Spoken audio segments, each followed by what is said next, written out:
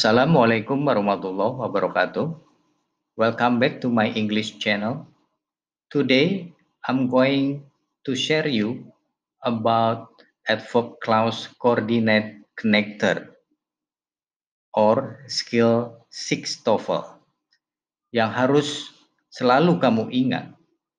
Halo sahabat NEC, sudah sampai manakah perkembangan belajar TOEFL Anda? Untuk menemani proses belajar TOEFL sahabat NEC, kami akan mengulas topik tentang skill-skill dalam TOEFL yang wajib kamu pelajari.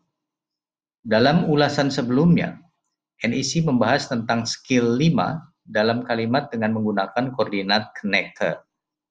Namun, mulai dari skill 6 ini, NEC akan mulai mengulas skill tentang kata keterangan sebagai penghubung dua klausa, atau yang biasa disebut dengan adverb clause connectors. Bukan hanya pada kalimat yang memakai verb yang membutuhkan penghubung, tapi kalimat ber-adverb pun begitu. Beberapa adverb connector yang sering dipakai adalah sebagai berikut. Pertama adalah time.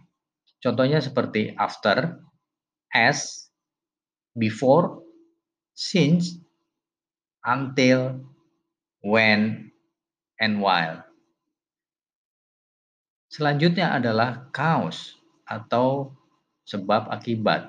Biasanya digunakan dengan because atau since. Kemudian ada juga condition. Biasanya digunakan dengan if, whether. Terakhir adalah kontras atau perbedaan. Contoh seperti although, even though, though, while. Oke, contoh kalimat adalah Matt felt good because he passed. Matt sebagai subjek, felt sebagai verb, and he sebagai subjek, pass sebagai verb. Atau kalau kita balik, because Matt passed, he felt good. Karena Matt lulus, maka dia merasa baik. Sebagai contoh, perhatikan dua kalimat berikut. He is tired because he has been working so hard. Atau dibalik, because he has been working so hard, he is tired.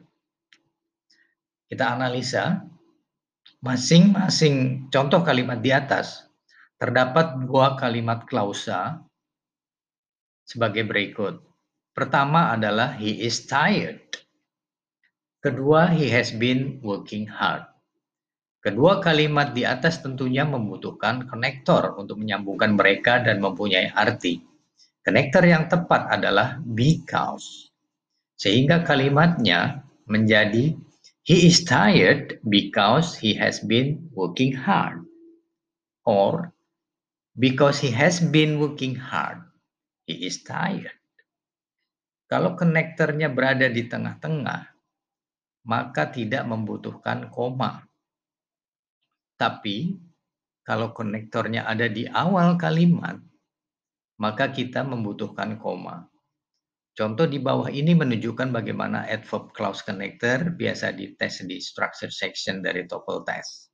Contohnya, bla bla bla bla arrived at the library, he started to work immediately. A, the student. B, when. C, he. D, after the student. Coba kita analisa contoh kalimat di atas. Dari dua kalimat klausa di atas, kalimat pertama adalah arrived at the library.